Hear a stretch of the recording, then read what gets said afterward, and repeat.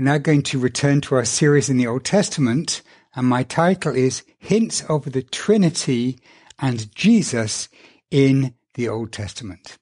And my goal today is that we will draw closer to our dear God as we see the unfolding of the mystery of who he is and how he relates to us.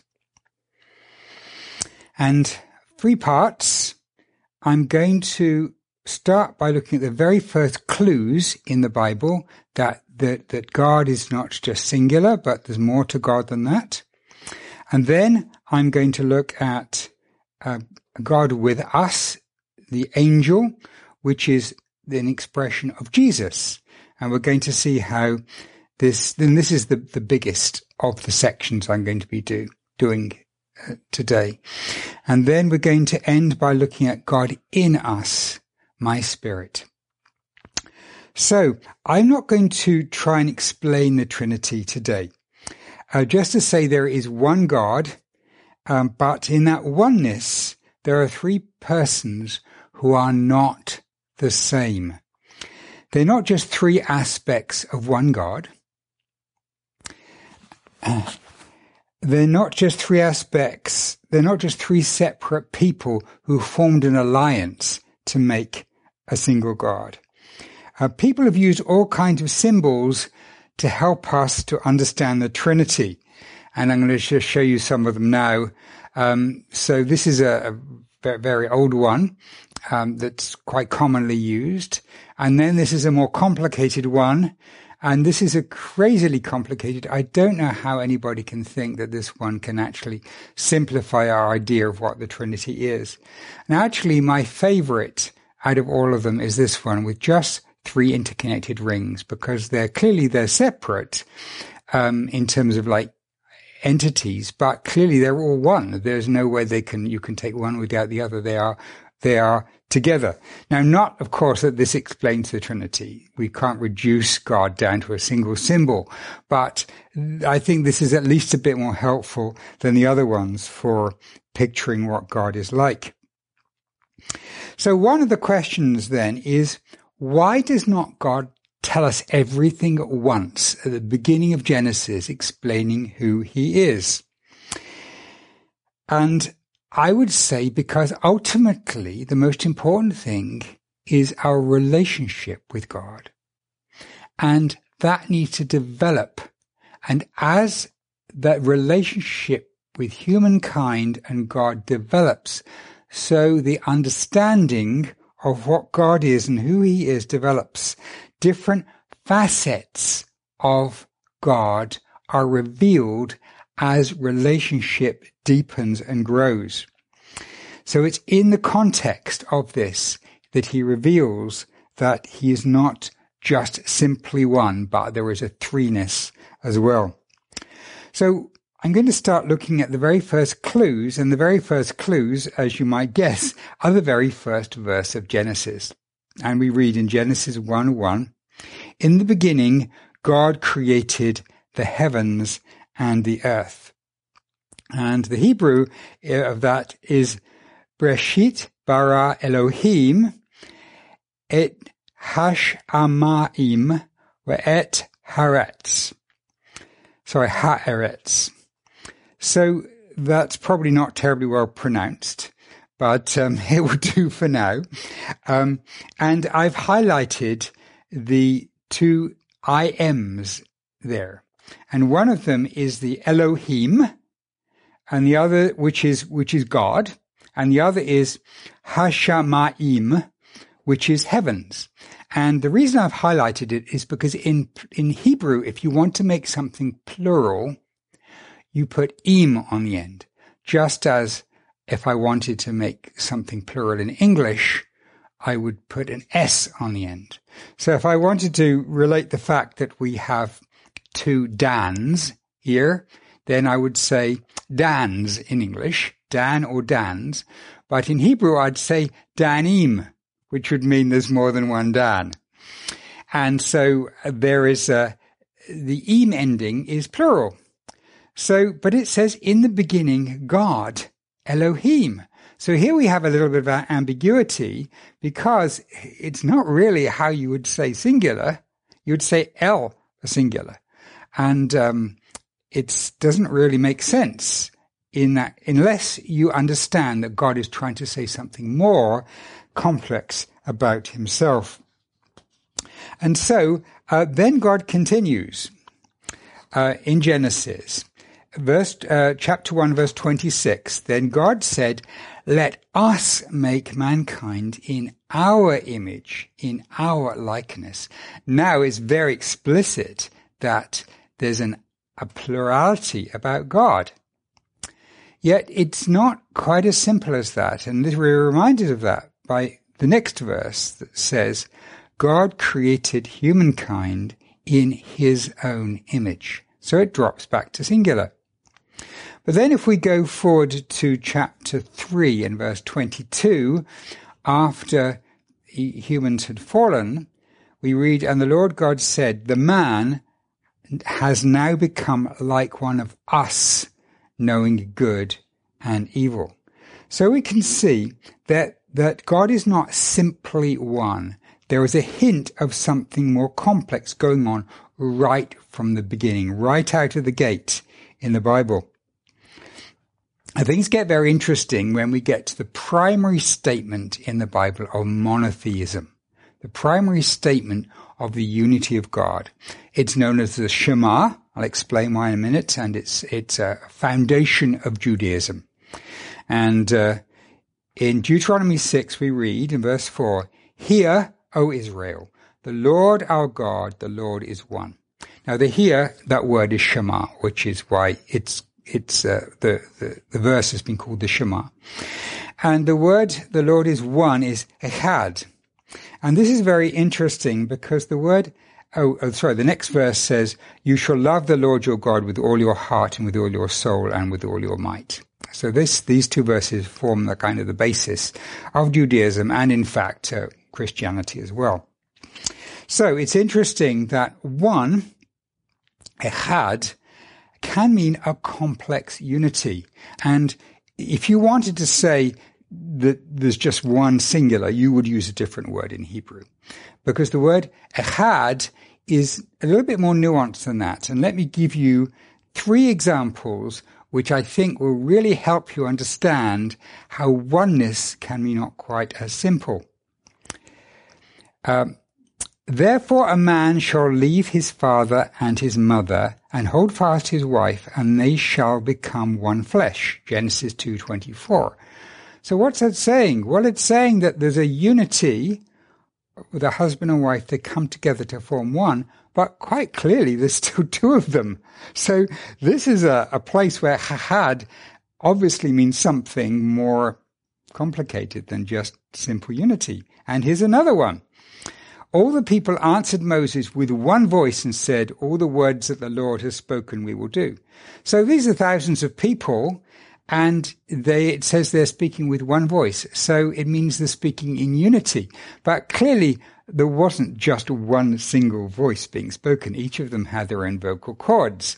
What was one was they're saying the same thing. They're agreeing with one another. And so there's a oneness, but it's composite. One more example. Pharaoh has 2 dreams, and in Genesis 41:25, Joseph tells him that it's one dream. Echad, he uses that word. And what does he mean by that? Well, not that Pharaoh's wrong. There weren't 2 dreams. There were quite clearly 2 dreams. He described them both. He said, actually, they're a unity. They have the same meaning. They're really about the same thing. And so we have then 3 examples of this word that is the word used in the very core description of God, which can very easily mean something that is more complicated than just a simple unity, just as husband and wife forming one flesh, and fits very well into the idea of the Trinity. So those are the very first clues. And now I'm going to look on the second point God with us, the angel. And this is going to form the basis of what I'm going to be saying today. And it's going to be the largest section. And then we're going to end by looking at my spirit.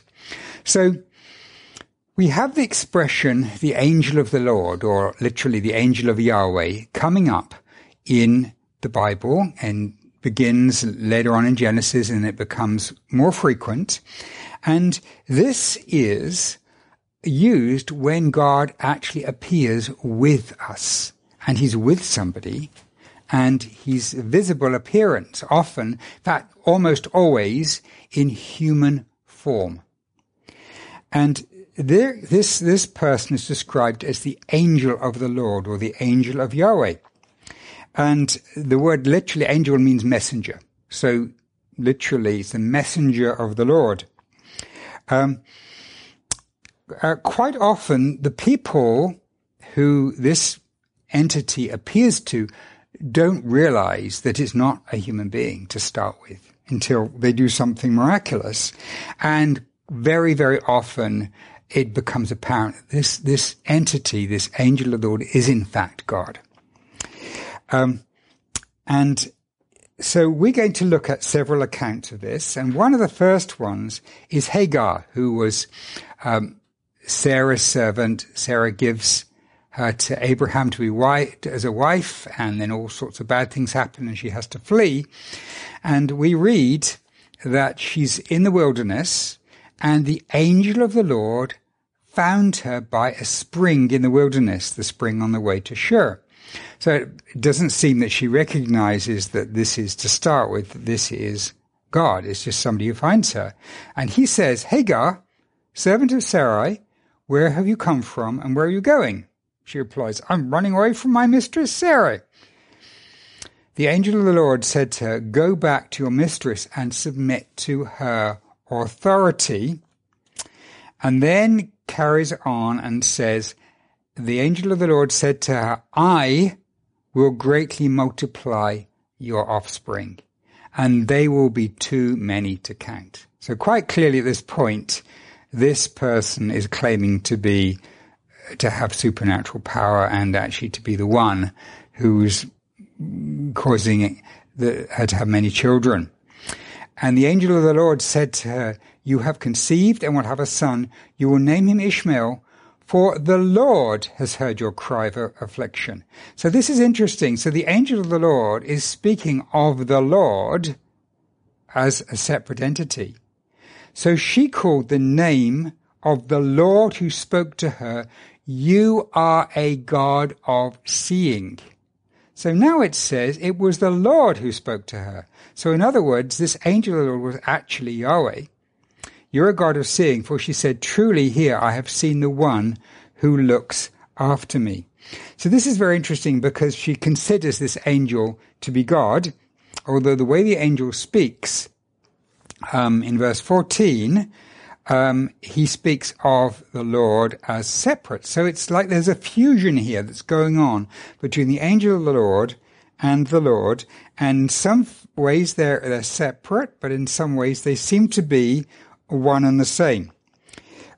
So these appearances of the angel of the Lord reach a climax at the burning bush.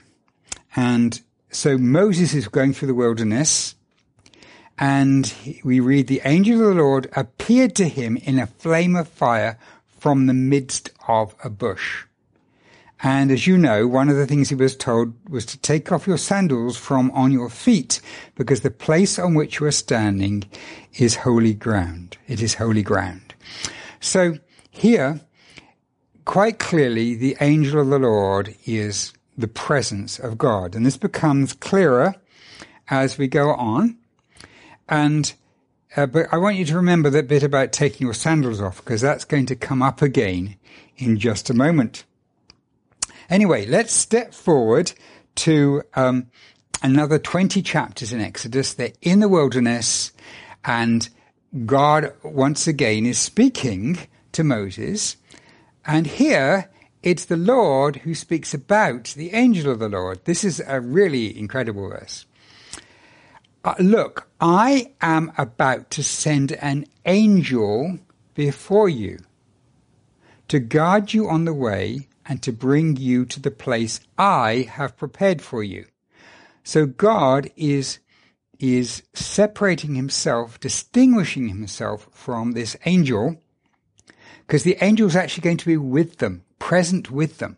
And so the point that I'm making in this is that the angel of the Lord is one who is with them. And as the relationship with God develops, you get this being who can manifest as a human who can actually be with them. Be attentive to him and listen to his voice. Do not rebel against him, because he will not forgive your transgression. Well, only God can forgive transgression. For my name is in him. My name is in him. In other words, he's carrying the name of God. So this is a remarkable passage. Let's see the next verse. But if you listen attentively to his voice and do all that I say, so hang on, his voice and do that I say, they're going to say the same things. I will be an enemy to your enemies and a foe to your foes. So the angel then is the presence of God that's somehow not exactly the same. Now we know, of course, from reading the New Testament that this was Jesus who was with them. But what's interesting is that in the time of Jesus, the rabbis who read these passages had come to the conclusion that somehow God was a duality. And they called it the two powers. And this two powers theology was held amongst the rabbis at Jesus' time. We can read their writings. We can see that. Now we know, of course, that Jesus was the other one that's being referred to. But what happened was, once Christianity came, then this two powers idea was dropped by the rabbis because this was not good. It could be used to justify calling Jesus God, and that wouldn't be good as far as they were concerned. So the ones who rejected Jesus, of course, many accepted Jesus and became Christians, but the rabbis that rejected Jesus and continued Judaism, they stopped teaching this two powers idea. But it's very interesting that you can see it there, and you can see where they would get it from, because it's so clear in many of these passages. So I've got another one I want to show you, and this is just a beautiful one. This is a lovely one, and this is going to tie back to the holy ground that I pointed out earlier. So now we're going forward from Moses to Joshua, entering the promised land, and we have the angel of the Lord appears again. When Joshua was by Jericho, he looked up and he saw a man standing opposite him with his sword drawn in his hand. So he thinks it's a man, and he thinks he is this guy with a sword. And Joshua went to him and said, "Are you with us or with our adversaries?" And he said, "No, but I am the commander of the army of the Lord. Now I have come." And something about him there must have been an instant realization in Joshua about who this was, because we read, and Joshua fell on his face to the earth, and he bowed down and said to him, "What is my Lord commanding his servant?" The commander of Yahweh's army said to Joshua, "Take off your sandals from your feet, for the place where you are standing is holy." And Joshua did so. So this is beautiful, because this is like showing the end of the story and showing how this is the one who'd been fighting for them. And he was actually the commander of the army. And beautiful story. Commander of the army of the Lord. So he's making a distinction between himself and the Lord. There's another passage which I'm not going to read for shortness of time, but in Judges chapter 6, we have Gideon has an appearance of the angel of the Lord, and he thinks it's a person, and then he says, "I'm going to get some food for you," prepares the food, brings it, puts it before this person, and the person just, flame of fire comes out and receives it, and then the person disappears. And Gideon realizes that it's God and says, oh, this was God, I'm going to die. But Yahweh is still with him. And Yahweh says, no, you're not going to die. Even though, the angel of the Lord is gone, he says, no, it's okay, you're not going to die, and this is what's going to happen to you. So we have these two beings with him. One of them is visible, and one of them is invisible. And the visible one leaves, but the invisible one is still there and refers to the visible one. So that's a remarkable story in Judges 6, and you can look it up yourself if you like. There are other hints of Jesus as well in the book of Proverbs, as Anne beautifully explained to us when she preached on Proverbs, that we have this image of the Lady Wisdom as Jesus, and it's like a personification of Jesus as described in this lady who's wisdom. So I'm going to give you just one more passage, which is building on this idea of Jesus being separate, to a separate entity to the Father. And here, this is in Psalm 45. And this is describing, we know this is describing Jesus. We don't know what the psalmist believed, but so verse 2, you are the most handsome of all men. Your words are full of grace. Therefore God has blessed you forever. So this person is separate from God. Strap your sword to your thigh, O mighty one. Appear in your majestic splendor. Appear in your majesty and be victorious. Ride forth for the sake of what is right on behalf of justice. Then your right hand will accomplish mighty acts. We carry on. Your arrows are sharp and penetrate the heart of the king's enemies. Nations fall at your feet. So your arrows are sharp. Your throne, O God, hang on a minute, now he's calling him God, is permanent. The scepter of your kingdom is a scepter of justice. And then it ends by saying, you love justice and hate evil. For this reason, God, your God, has anointed you. So wait a minute, saying, God, your throne is permanent, verse 6, and you love justice, you hate evil, so God has anointed you. And of course, this ties in with Jesus being the anointed one, because anointed literally is translated Christ. Christ in Greek is anointed one. So here we have these two divine entities, and one of them has anointed the other one. So I could go on and give you many more, but my main thing I want to do here is to really back up the idea that it's God with us who is the angel. And as the relationship with God develops in the scripture and as a richness comes in, we see the revelation of Jesus being God with us. And then that develops to God in us, the Holy Spirit. And I'm not going to spend much time on this, but I want to say that as God begins to develop his relationship with humanity, he shows he can not only be with them, but he can be in them. And this is described very clearly as the Spirit of God. We don't have to guess because it's very clearly given. And now the sovereign Lord has sent me, endowed with his Spirit. Isaiah 48 and verse 16. And then there's the famous Psalm 51 of David repenting. He says, cast me not away from your presence and take not your Holy Spirit from me. Restore to me the joy of your salvation. And it's interesting that joy is one of the fruits of the Spirit. So we don't get as many verses about the Spirit, but they are there, and they are clearly there, like this one here.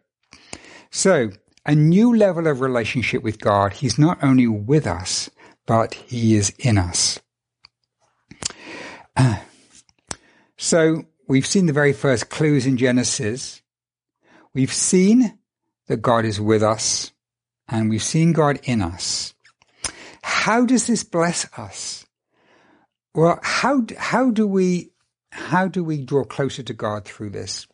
Well, we need all of them. We need all members of the Trinity, just as children need their parents, because the parents have blessed them in different ways, and we benefit from their diversity. I've got very strong imagery, a memory as a child of seeing my parents hug one another and just seeing the love and just wanting to snuggle up in the middle of that hug between them.